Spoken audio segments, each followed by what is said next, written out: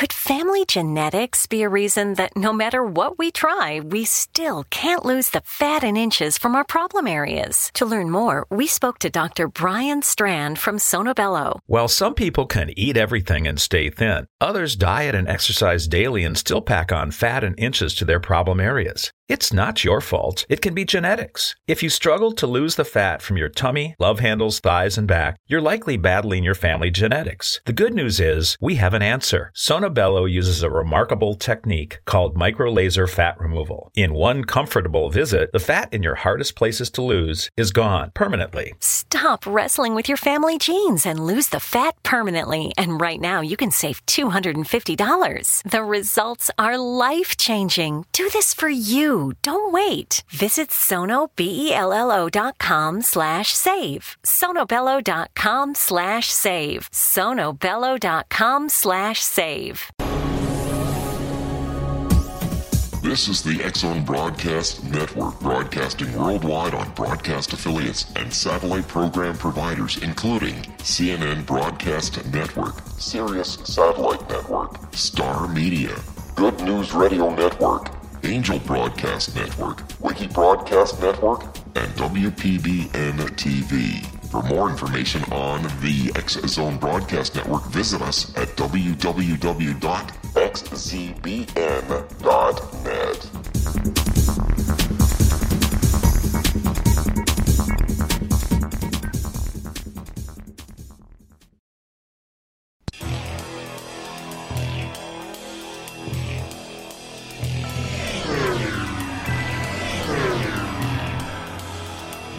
This is A Different Perspective with Kevin Randle. A retired U.S. Lieutenant Colonel, Kevin Randle has been studying UFOs for nearly 50 years. Kevin has investigated some of the most famous UFO cases in the world and has been consulted for dozens of documentaries about UFOs. Considered one of the leading experts into the Roswell UFO crash of 1947, Kevin has written more than 25 books about UFOs, including the recently published Roswell in the 21st Century. Now, here's the host of A Different Perspective, Kevin Randle.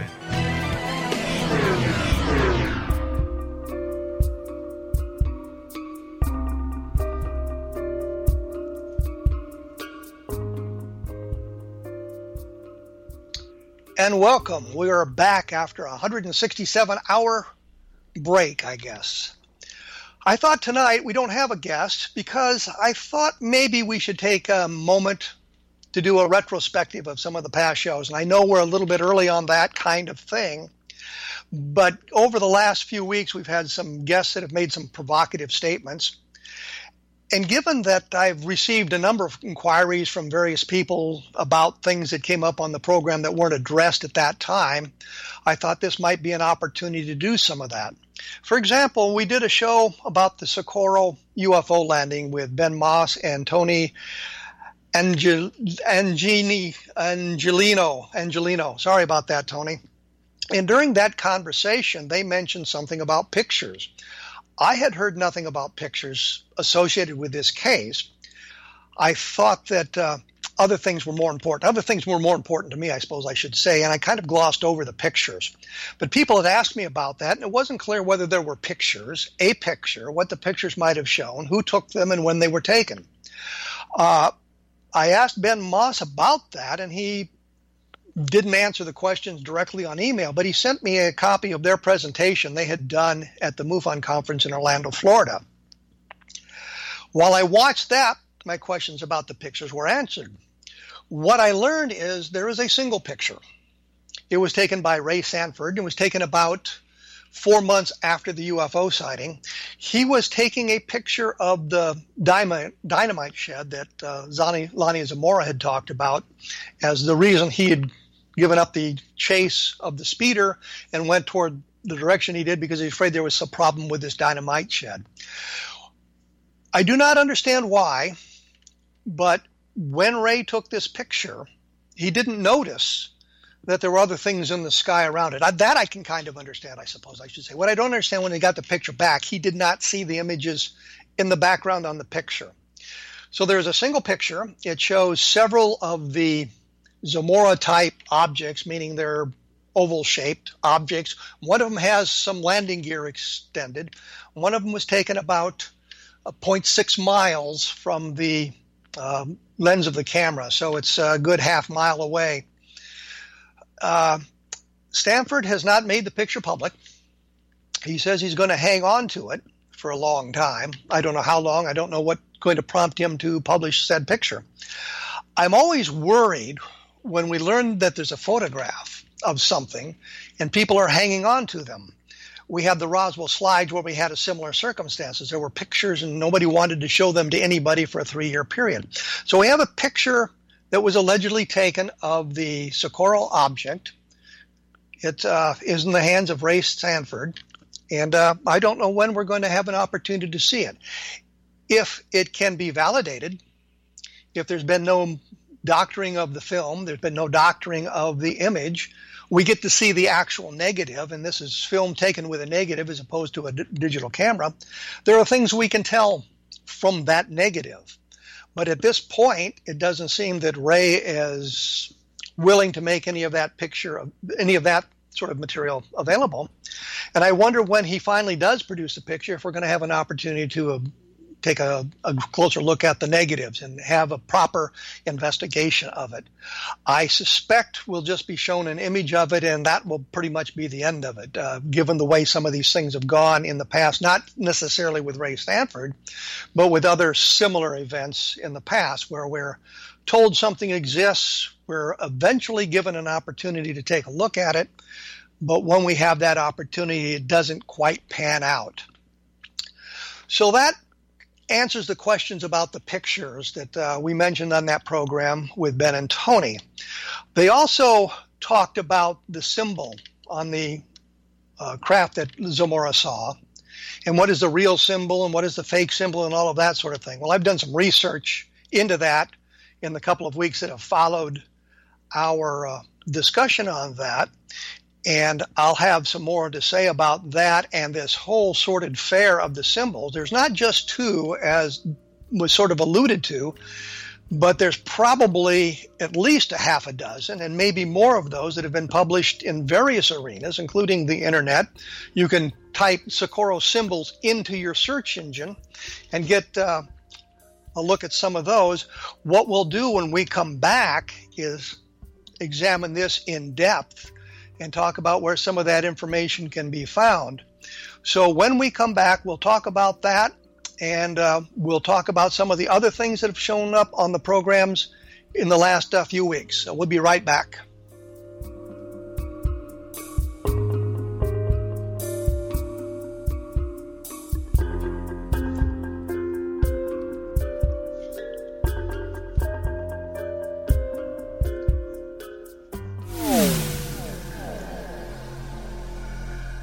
This is Kevin Randle. For nearly 30 years, I have been investigating the case of the Roswell UFO. I have interviewed hundreds of people and stood on the crash site. Now in Roswell in the 21st century, I have reviewed dozens of hours of audio and videotaped interviews, examined hundreds of files that relate to the crash, and have returned to Roswell in an attempt to put all that information into the proper perspective. For the first time in Roswell in the 21st century, I have made a dispassionate reevaluation of all that material and provide a new look at what happened. This is a book that clears away all the clutter that has hidden the truth for so long, strips away the various lies that surround the case, exposes the Air Force attempts at cover-up, and found a core of solid information that tells us all where the case stands today. Roswell in the 21st century will be available in just a few weeks. For more information, please visit my website at www.kevinrandle.blogspot.com.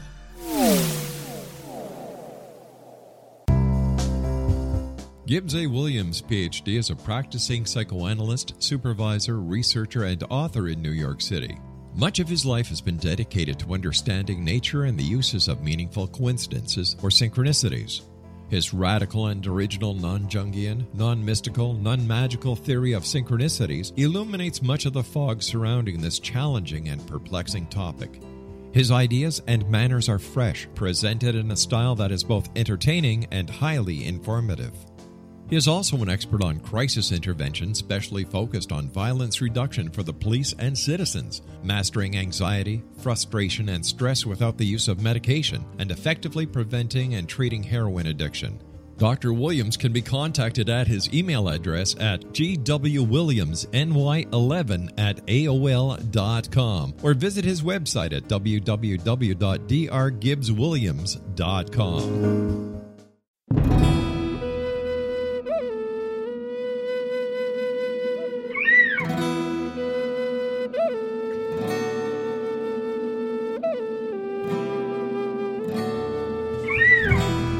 Shamanism is recognized as a method to access the quantum level. Mastery of shamanic skills puts spiritual information and healing power into your hands. Path Home Shamanic Art School, a bonded Colorado certified occupational school, has met rigorous state standards ensuring its director and instructors have the qualifications to teach the shamanic arts. Path Home offers its certification program in blocks of study. Block 1, a 5-day intensive, will be held in the beautiful mountain town of Coaldale, Colorado, October 13th through 18th. Registration deadline is September 12th. Experience journey trance, power animals, helping spirits, sacred space, and life purpose. Come discover your power. Join me, Gwilda Wiyaka, in the magical world of shamanism. Call 303-775-3431 or visit findyourpathhome.com. As promised, I am back with the retrospective show. I kind of laugh about that because, it's basically a monologue of me talking about these things for the next several minutes. When we broke away, I had mentioned the Roswell symbols. These are the thing that the sign that Lonnie Zamora saw on the body of this craft that he saw. And what's come out is that there is supposedly a number of these things that have been circulating in the internet. There was one that shows an inverted V with 3 lines through it, which is supposedly be the authentic symbol. There's another one that shows a sort of an arrowhead, which is an inverted V with a line in it and an umbrella over it and a line underneath it, which is supposedly the inaccurate symbol. And what I've learned in the last few weeks, according to the Project Blue Book files, and there's a thick file of this case in the Project Blue Book files, and these can be accessed on the internet, of course, in a number of different places. But according to the information that was given out by Ben and Tony and information that I found elsewhere, supposedly in April 24th of 1964, Zamora talked to an Army officer named Richard Holder. And Holder told him in the hours after this event took place, Holder being stationed at the White Sands Missile Range, so he's close to Socorro, and was one of the people that was brought forward. I think actually he lived in Socorro. And one of the police officers called him about this sort of. We all have that friend who wakes up early to go get everyone McDonald's breakfast, while the rest of us sleep in. This is your sign to thank them. And if you're that friend, this is us saying thank you. Now get a sausage McMuffin, sausage biscuit, sausage burrito, or hash browns. Choose 2 for $2.50. Enjoy a large iced coffee for just $2. Price and participation may vary. Cannot be combined with any other offer or combo meal. Single item at regular price. Ba-da-ba-ba-ba. The We're Going Family Style deal. Because I want a bite of your Big Mac. And I need some of your Quarter Pounder. I'll try your Filet-O-Fish. There's a deal for every friend group at McDonald's. Order any 2 classics for just $6. Price and participation may vary. Single item at regular price. Cannot be combined with any other offer. So Holder went out there and he talked to Zamora. He interviewed Zamora. And he told Zamora 2 things. He told him one is not to mention the creatures that he saw, because that's going to make him look bad, like a lunatic, given the nature of ufology in 1964. And the other thing was not to tell the real symbol, because they could use this for the copycats. If somebody came forward and says, yes, I saw something similar to this, and this is what the symbol looked like, they could tell whether or not it was true because they knew what the real symbol looked like. In the Project Blue Book files, what we have is the image, the umbrella over the arrowhead image, signed by Lonnie Zamora. There's writing on it by somebody else, or printing on it by somebody else, and it's been used to kind of disqualify it as the real symbol. But I think, if I'm doing this sort of investigation, and I've done several of these, that I've got a drawing from somebody, I may write on it myself what it shows and then ask the person to sign it to prove that they actually had given me that image. And I think that may be what happened here. If you go through the Project Blue Book files, you can find 3 different symbols that are given. The arrowhead under the umbrella. There's something that J. Allen Hynek drew. And Ray Sanford made a big deal about finding this letter in the National Archives in 2013 with the symbol that Hynek drew in it. But this is a letter that's in the Project Blue Book file, so it was there for anybody to see who had bothered to read the entire Project Blue Book file. And what that shows is the inverted V with a line above the V and 2 lines between the legs of the V. So it's not the symbol, the real symbol, as we've been told it is. So we need to remember that, even though they're using it to prove that sort of thing. And then there's another symbol that's embedded in a letter, or it's a letter or a report to a superior officer that's very, very difficult to see. But the real symbol, for some reason, is not in the Project Blue Book files. And that makes me wonder about that, simply because if I'm the investigating officer, I know this is going to be classified. In 1964, with Project Blue Book, if there was no explanation for a sighting, it was classified. It was secret. If there was an explanation, then they were supposed to tell the news media everything they knew about the case because there's a logical explanation. If they didn't know, they refused to talk about it. So we have the Project Blue Book files, which were created in secrecy, you might say. They're not transparent. And the people involved in creating these files and writing these letters and writing these documents and writing these reports all knew that this case would be classified. I do not understand why in that document there is nothing to tell us that the symbol that Lonnie Zamora signed is a fake symbol. There's nothing to suggest that this umbrella with the arrowhead is faked, and they did it for this reason. If you look at the APRO bulletin, APRO being the Aerial Phenomena Research Organization, and it was started by Cora Lorenzen in 1952, and she and her husband were the directors of it. He was the international director, and Coral had some other position. I'm not sure exactly what she was. She basically ran the organization. They lived in Tucson at the time. I mistakenly said on my blog, which is kevinrandle.blogspot.com, when I was recounting some of this, that I thought they lived in Alamogordo. They had moved from Alamogordo to Tucson by 1964. They got there 2 days later. The sighting took place on a Friday evening. They got there and talked to Zamora on Sunday. So it's 2 days later. Holders had a chance to talk to him. The FBI guy who showed up and was telling everybody not to mention that he was there because the FBI doesn't investigate UFO sightings, and talking to the state police and all these other people, they had an opportunity to talk to Zamora.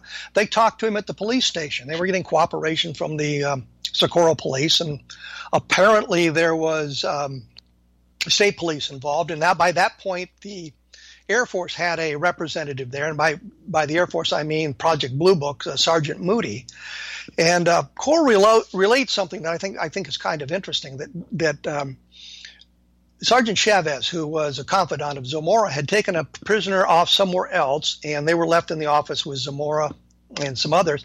And Zamora was ready to talk to him, and so Jim Lorenzen went off to find him. And he found in the hallway Moody talking to someone else, and I forget who it is. And Moody was talking about Cora Lorenzen, saying, well, she's a nut. You don't want to listen to anything she has to say. She's just really out there. Not realizing he's saying this in front of Jim Lorenzen, and he introduced himself again, saying, I'm Jim Lorenzen, Coral's husband. So he was kind of embarrassed about that.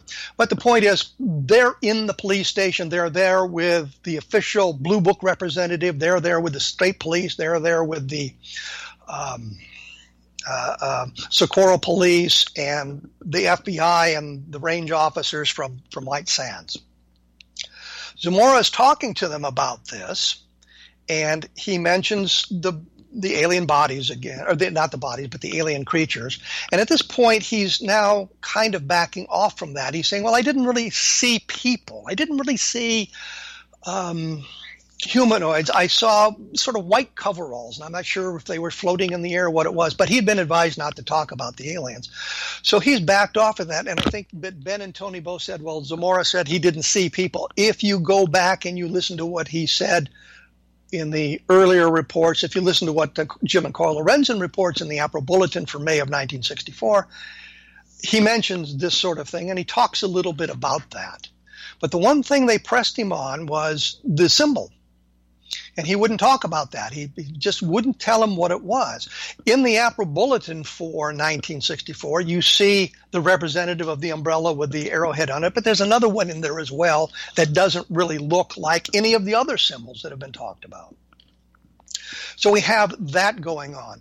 We find Zamora's statements to the Hispanic press. He gave a statement in Spanish, and he talked about there being an inverted V and three bars underneath it. Not through it, as we've been led to believe, but he's actually saying underneath it. And I think that when we're looking at the words, we need to look at these words carefully and what he says. And when we look at these discussions that people say prove that it's the inverted V with the three bars through it, that's really not what he's saying. It's not what's being said. It can be interpreted in various ways. One of them was that there was an inverted V with three bars underneath it. Well, you can say that the three bars were painted on the craft and the V was painted over them, which gives you the three bars underneath the V. But you can also look at it that they're underneath it. They're below the V. So it's kind of confusing on that. So when we get down to it, we have all of these different symbols.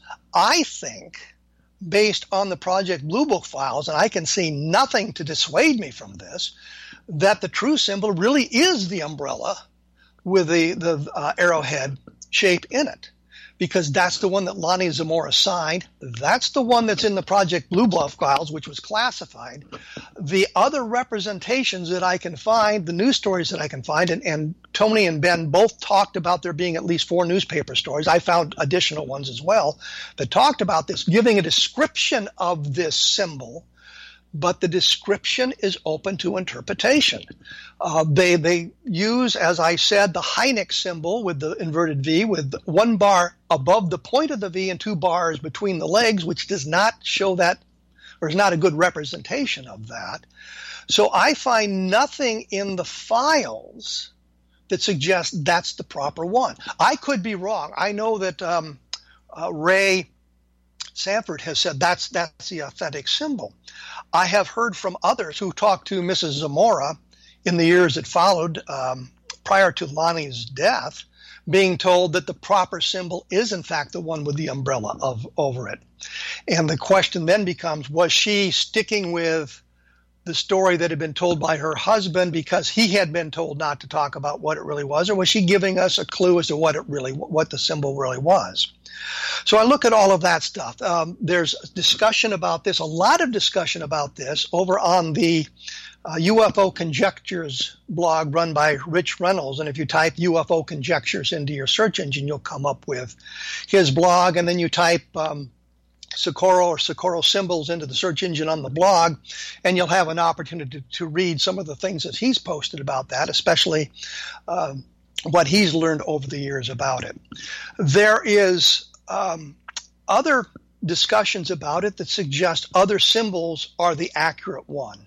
So I'm not sure that we're ever going to be able to solve this problem simply because Lonnie Zamora has died. Lonnie Zamora is the only one who ever saw the symbols. He may have drawn them precisely for Captain Holder. He may have drawn them precisely for J. Allen Hynek. He may have drawn them precisely for Ray Sanford. But when we look at the documentation, what we see is that what he drew or what was interpreted by these other people doesn't exactly match one another. If, for example, he had said the same thing to Holder, he had said the same thing in the newspapers, and it was clear, and he had drawn specifically that sort of thing, and the inverted B with the 3 bars through it, and that appeared in the Project Blue Book files, I would be on board with that. But the only symbol that he signed is the one that we see in the Project Blue Book files.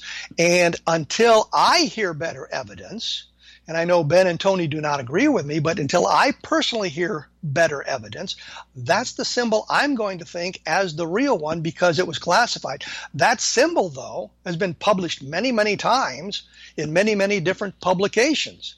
So the idea of keeping it private so that you could determine who had really seen the symbol, that kind of flies out the window at that point. So it's kind of a conundrum on that. I think at this point we've pretty well exhausted the discussion of the the Socorro symbol. And the reason I say Roswell is I'm thinking to the next segment, which I want to do, which is about the Roswell slides, because we've had Don Schmidt on the program talking about that. Rob McConnell has had Tom Carey on his program talking about that. Stan Friedman has kind of chimed in on part of that.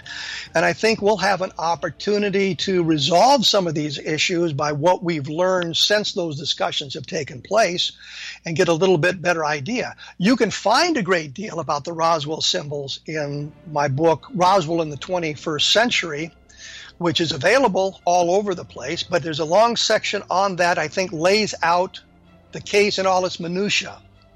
So when we come back, we'll take a look at the Roswell slides, or we'll discuss the Roswell slides. Could family genetics be a reason that no matter what we try, we still can't lose the fat and inches from our problem areas? To learn more, we spoke to Dr. Brian Strand from Sonobello. While some people can eat everything and stay thin, others diet and exercise daily and still pack on fat and inches to their problem areas. It's not your fault. It can be genetics. If you struggle to lose the fat from your tummy, love handles, thighs, and back, you're likely battling your family genetics. The good news is we have an answer. Sonobello uses a remarkable technique called micro-laser fat removal. In one comfortable visit, the fat in your hardest places to lose is gone permanently. Stop wrestling with your family genes and lose the fat permanently. And right now, you can save $250. The results are life-changing. Do this for you. Don't wait. Visit sonobello.com/save. sonobello.com/save. sonobello.com/save. Texting privacy policy and terms and conditions posted at textplan.us. Texting enrolls for recurring automated text marketing messages. Message and data rates may apply. Reply stop to opt out.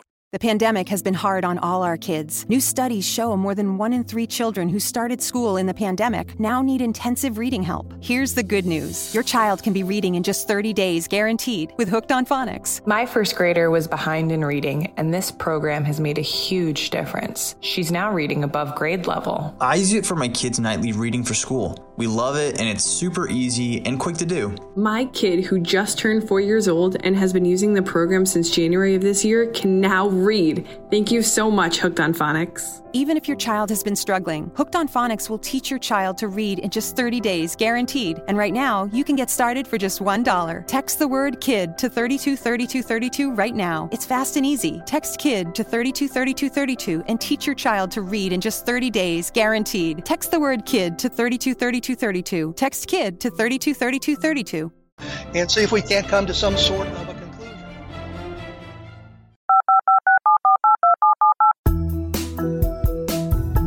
Did you know that when you're on the road with limited data or Wi-Fi, you can still listen to the X-Zone Radio Show with Rob McConnell, The Science of Magic with Gwilda Wiyaka, High Tech with Corey Kay, and every minute of the 24/7, 365 programming of the X-Zone Broadcast Network by calling 712-432-9459, courtesy of TalkStream Live. No smartphone, app, or internet needed. It saves your data plan, and it's free if you have unlimited minutes.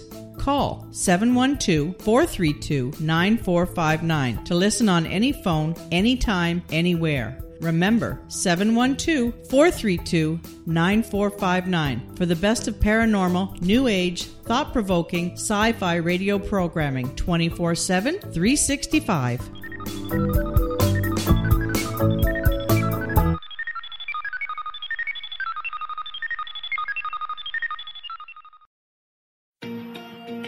Wouldn't you love to know the secret to everything?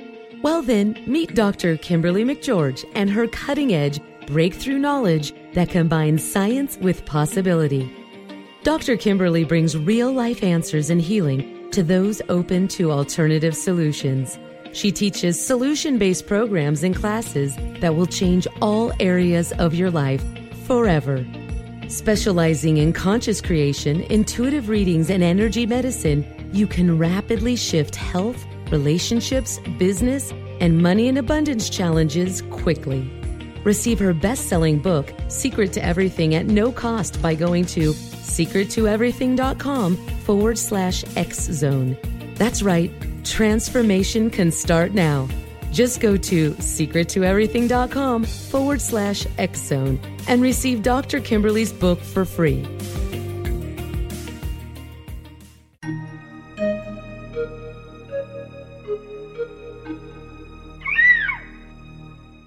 While science pursues fact, magic accesses the quantum level, bridging random facts to form truth.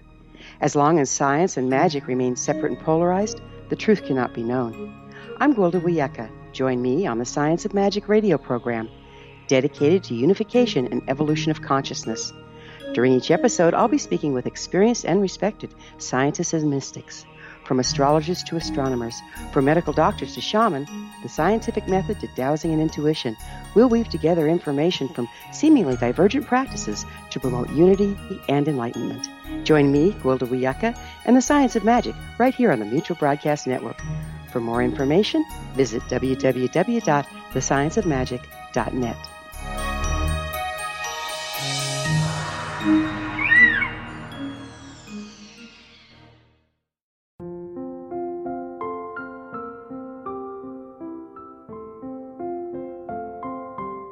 I am Dr. Carl O'Helvey, founder, president of a new cancer foundation focusing on evidence-based physical, mental, and spiritual interventions, including natural cancer cures, prayer, meditation, affirmations, nutrition, and other related holistic cancer prevention and cure modalities.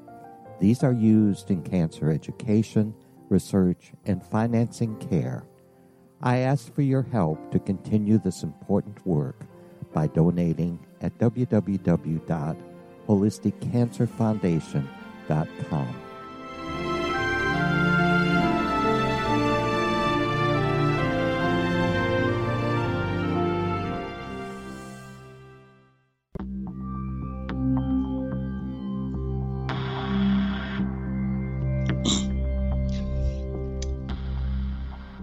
And we are back from our long discussion of the symbols that Lonnie Zamora saw in his craft in Socorro, New Mexico.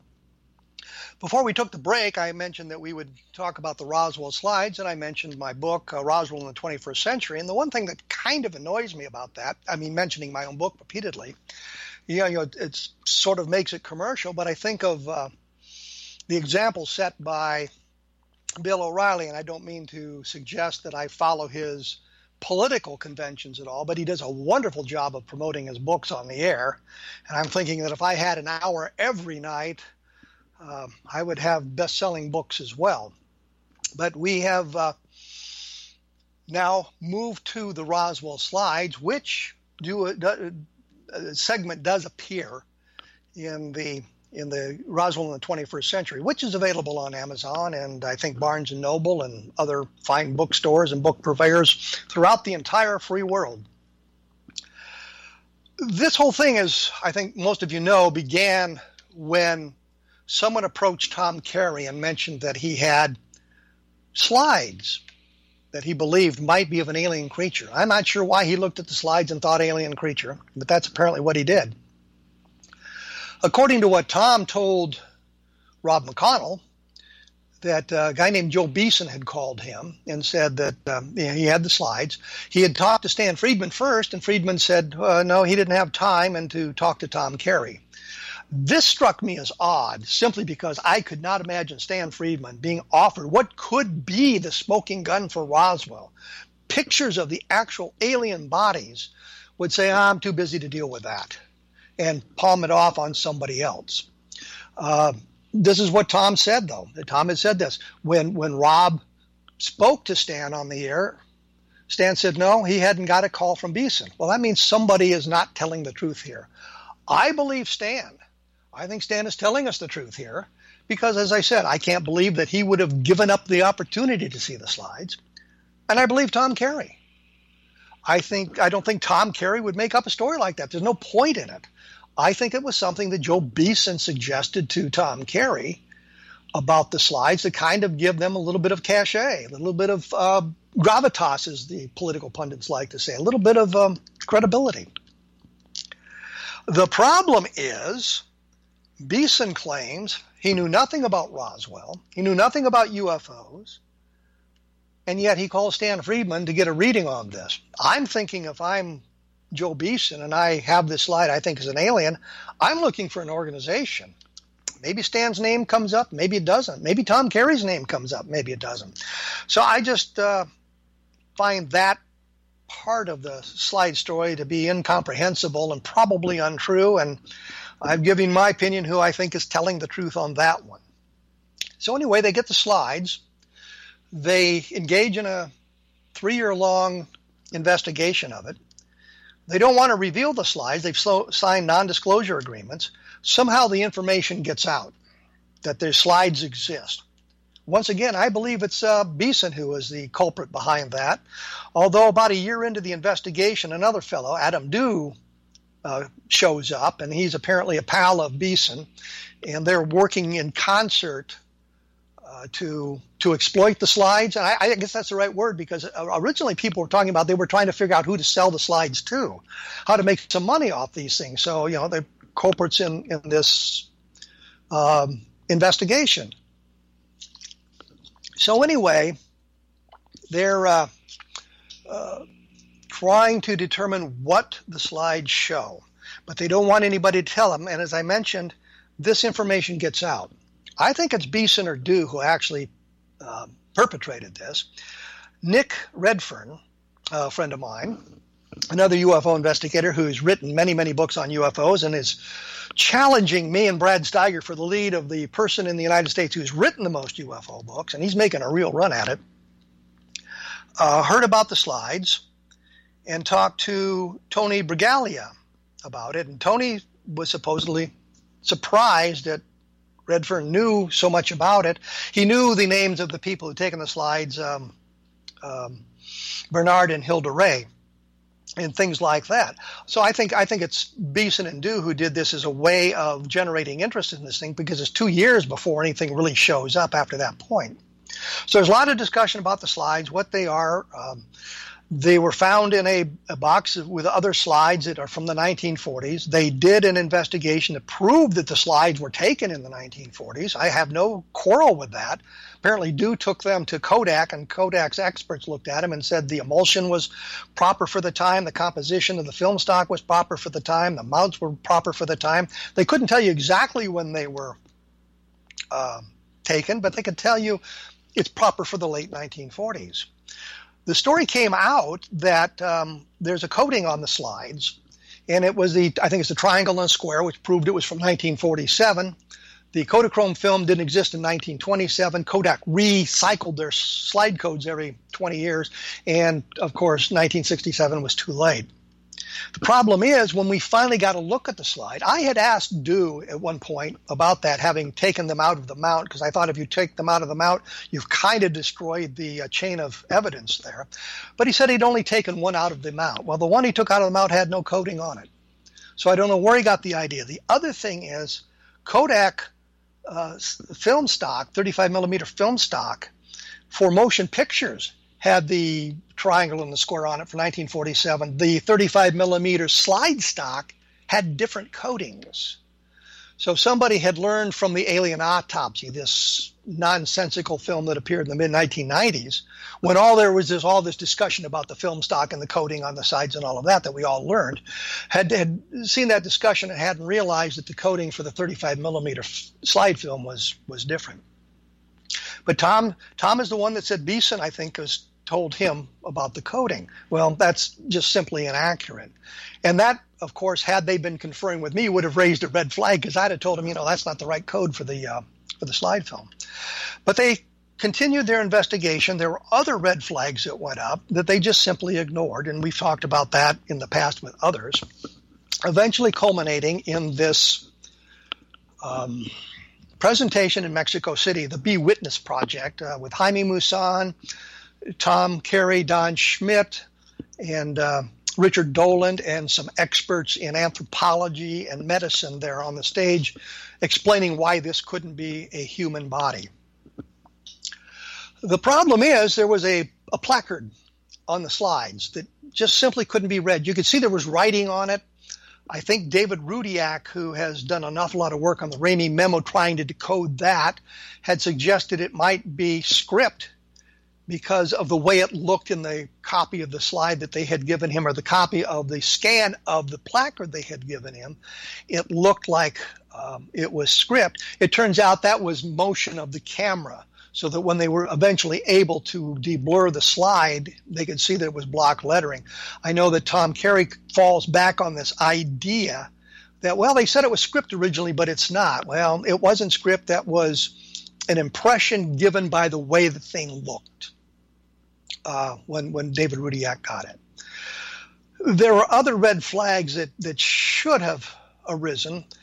I asked Tom Carey in December of 2015, prior to the Be Witness program, some 6 months before, if it could be a mummy. I was trying to figure out, if it's not a real alien creature, what could it possibly be? I had gone through an awful lot of books and websites, internet sites, looking for representations of alien creatures in the movies.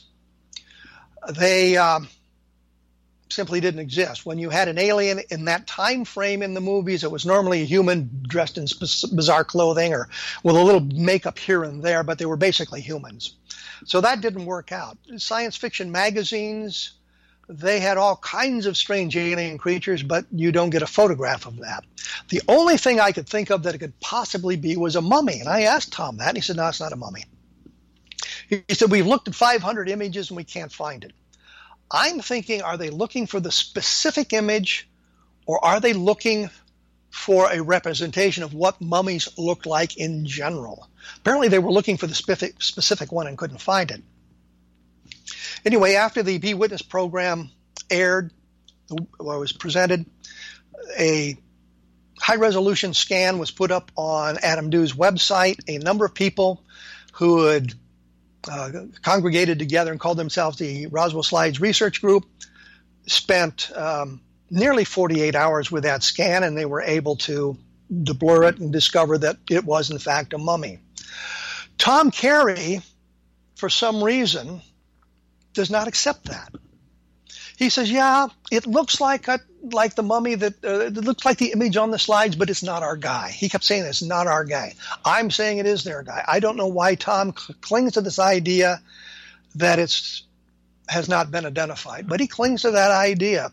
I understand Tom. I know that he really, truly believes that Roswell was an alien spacecraft crash. He really wants to find the documentation, the smoking gun that proved it, and he had that in his hand, he thought. So I understand his bias in looking at that.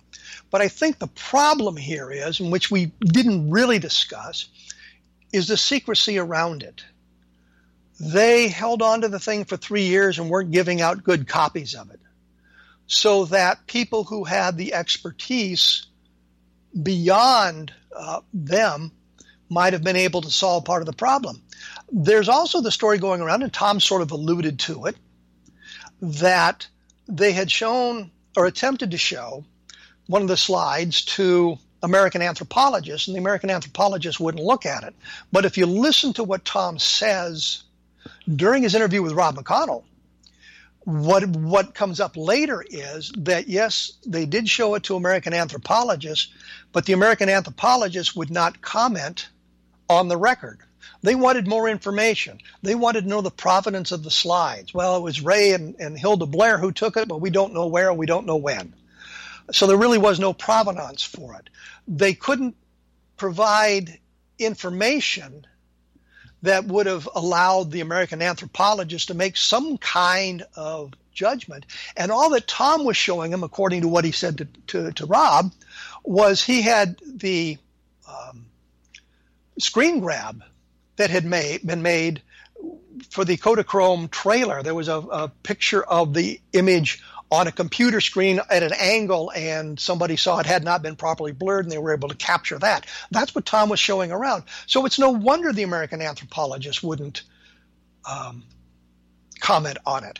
Once they had the higher quality scans, Philip Mantle, a British researcher, showed it to a large number of anthropologists in a variety of museums around the world, and they all commented on it, saying this is a mummy. They weren't sure where it was mummified, if it was Egypt, if it was Central America, if it was Peru, but they all said it was a mummy.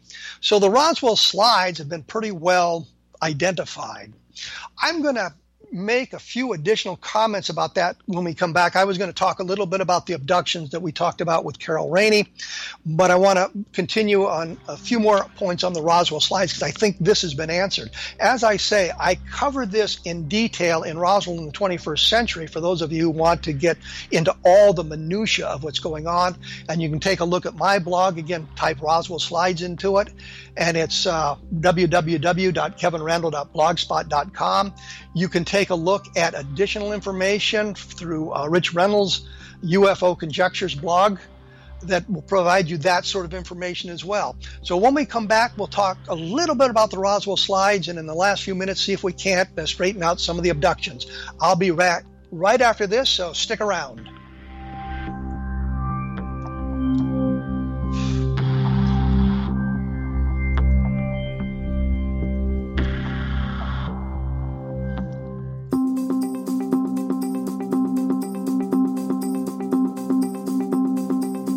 As host of Dialogue with Divinity, I am thrilled to join the X-Zone Broadcast Network and their growing number of affiliates.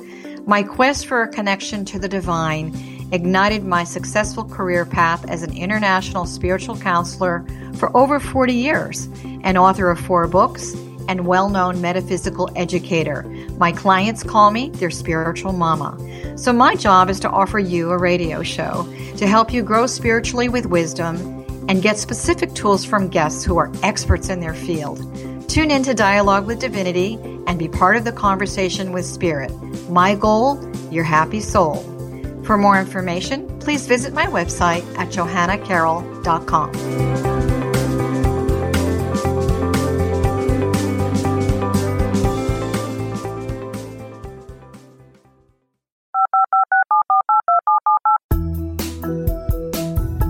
Did you know that when you're on the road with limited data or Wi-Fi, you can still listen to the X-Zone radio show with Rob McConnell, The Science of Magic with Gwilda Wiyaka, High Tech with Corey Kay, and every minute of the 24/7, 365 programming of the X-Zone Broadcast Network by calling 712-432-9459, courtesy of TalkStream Live. No smartphone, app, or internet needed. It saves your data plan, and it's free if you have unlimited minutes. Call 712-432-9459 to listen on any phone, anytime, anywhere. Remember, 712-432-9459 for the best of paranormal, new age, thought-provoking, sci-fi radio programming 24/7, 365.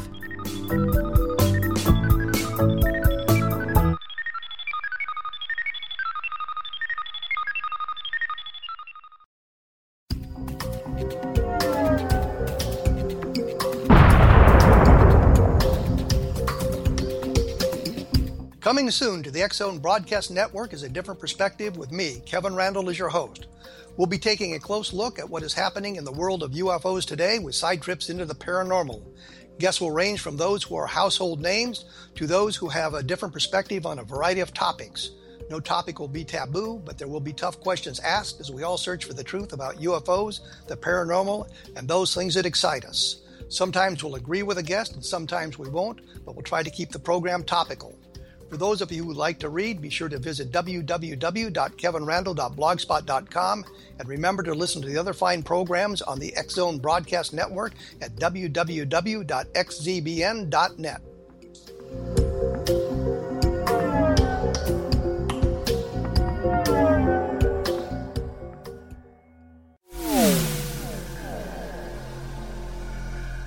This is Kevin Randle. For nearly 30 years, I have been investigating the case of the Roswell UFO. I have interviewed hundreds of people and stood on the crash site. Now in Roswell in the 21st century, I have reviewed dozens of hours of audio and videotaped interviews, examined hundreds of files that relate to the crash, and have returned to Roswell in an attempt to put all that information into the proper perspective.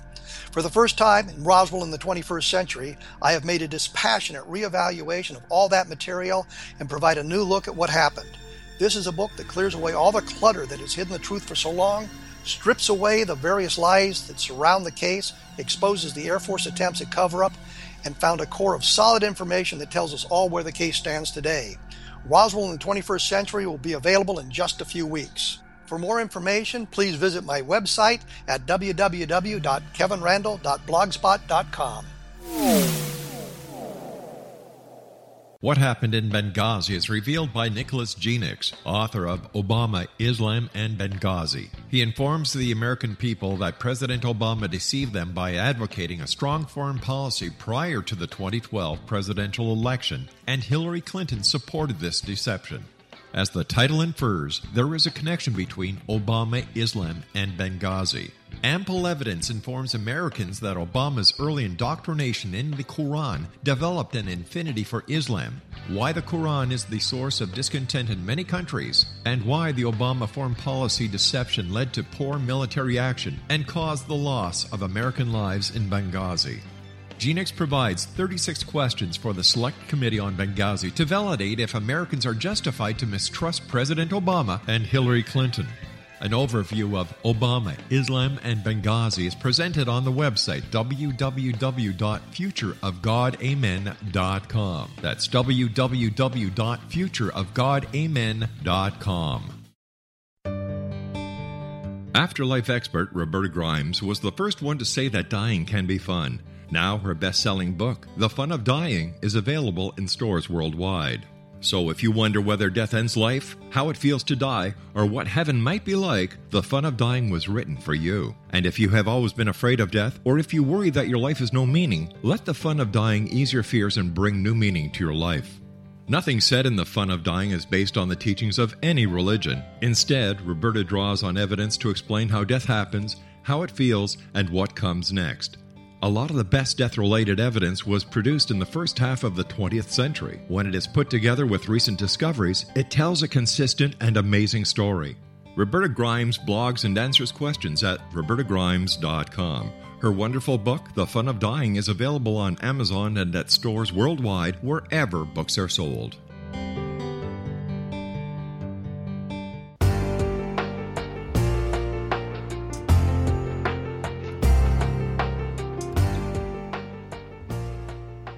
And I am back without a special guest this evening. We're doing kind of a retrospective of some of the shows we've done in the past, seeing if we can't learn a little bit more about some of the items that I know interested you based on the questions I received after the programs aired. When we went away, we were talking about the Roswell slides, and I think about the only thing I have left to say about it. I think it's clear to practically everybody in the world who has taken any time to examine this case, whether it's in my book or on the blogs or websites or whatever, that the image on the slide has been identified. It is a poor, unfortunate Native American child who probably died 900 years ago based on the lengthy report that had been prepared once the mummy had been found in, I think, 1897 in the Mesa Verde area. And I always hesitate to say anything about it because you feel like we're exploiting that poor child. But I think everybody understands what it is.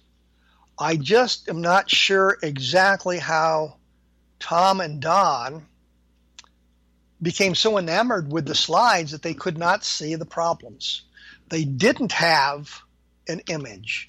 I mean, a body they could examine. They had slides with a shaky provenance that they couldn't really identify. And when they saw the whole slides, and Tom suggested they had the whole slides from the beginning, when they saw that, you could see the floor of the museum. You could see other exhibits in the museum, and you realized what it was. And in fact, some of the pictures that were found of the mummy taken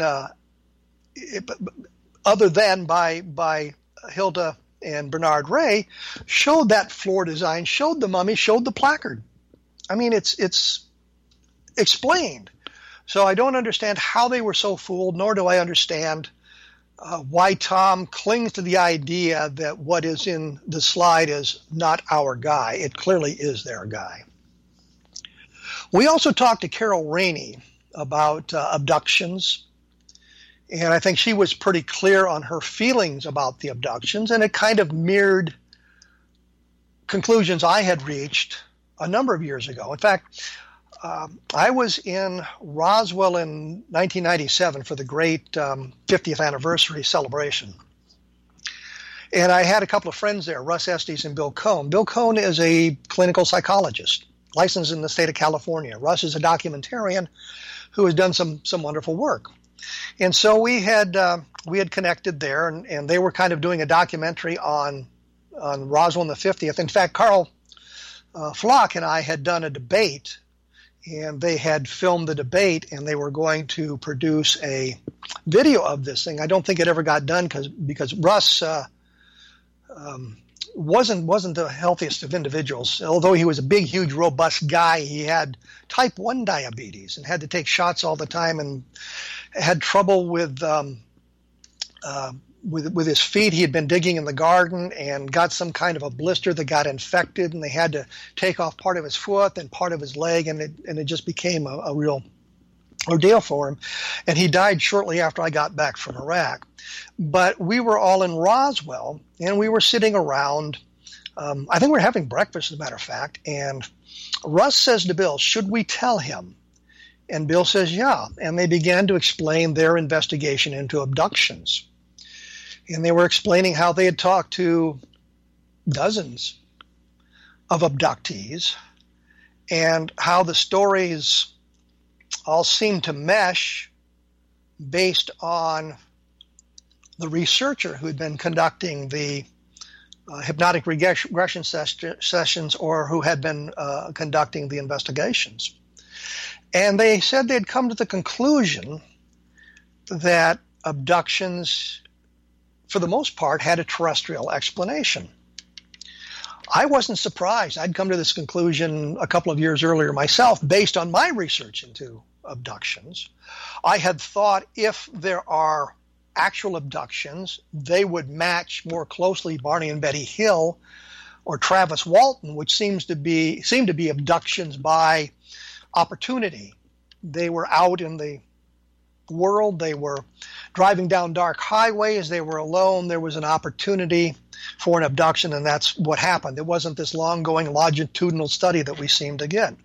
Well, Carol Rainey, of course, who was married to Bud Hopkins for 10 years, and as she mentioned, the marriage didn't end in a friendly fashion, was talking about how Bud Hopkins and the other abduction researchers, and the big three, which would be John Mack, David Jacobs, and Bud Hopkins, and of those three, only David Jacobs is still alive. Mack was killed in an unfortunate traffic accident in England, and Bud passed away a number of years ago.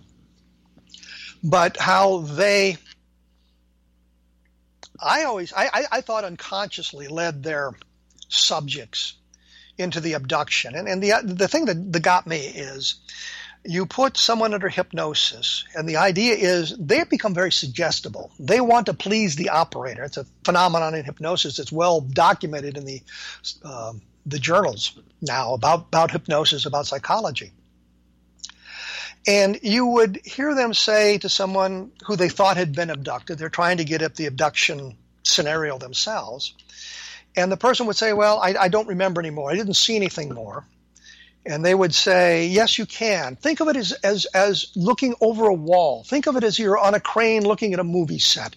You can see more." And they're busting through these walls erected by the alien creatures to block the hypnotic regression. And I thought, what you're doing there is telling the person there's more there. There's something more to be seen. Even if they're telling you there isn't anything more, you're telling them there is, and eventually they come up with a story. I thought this was very, very important to understand, that even though they were attempting to be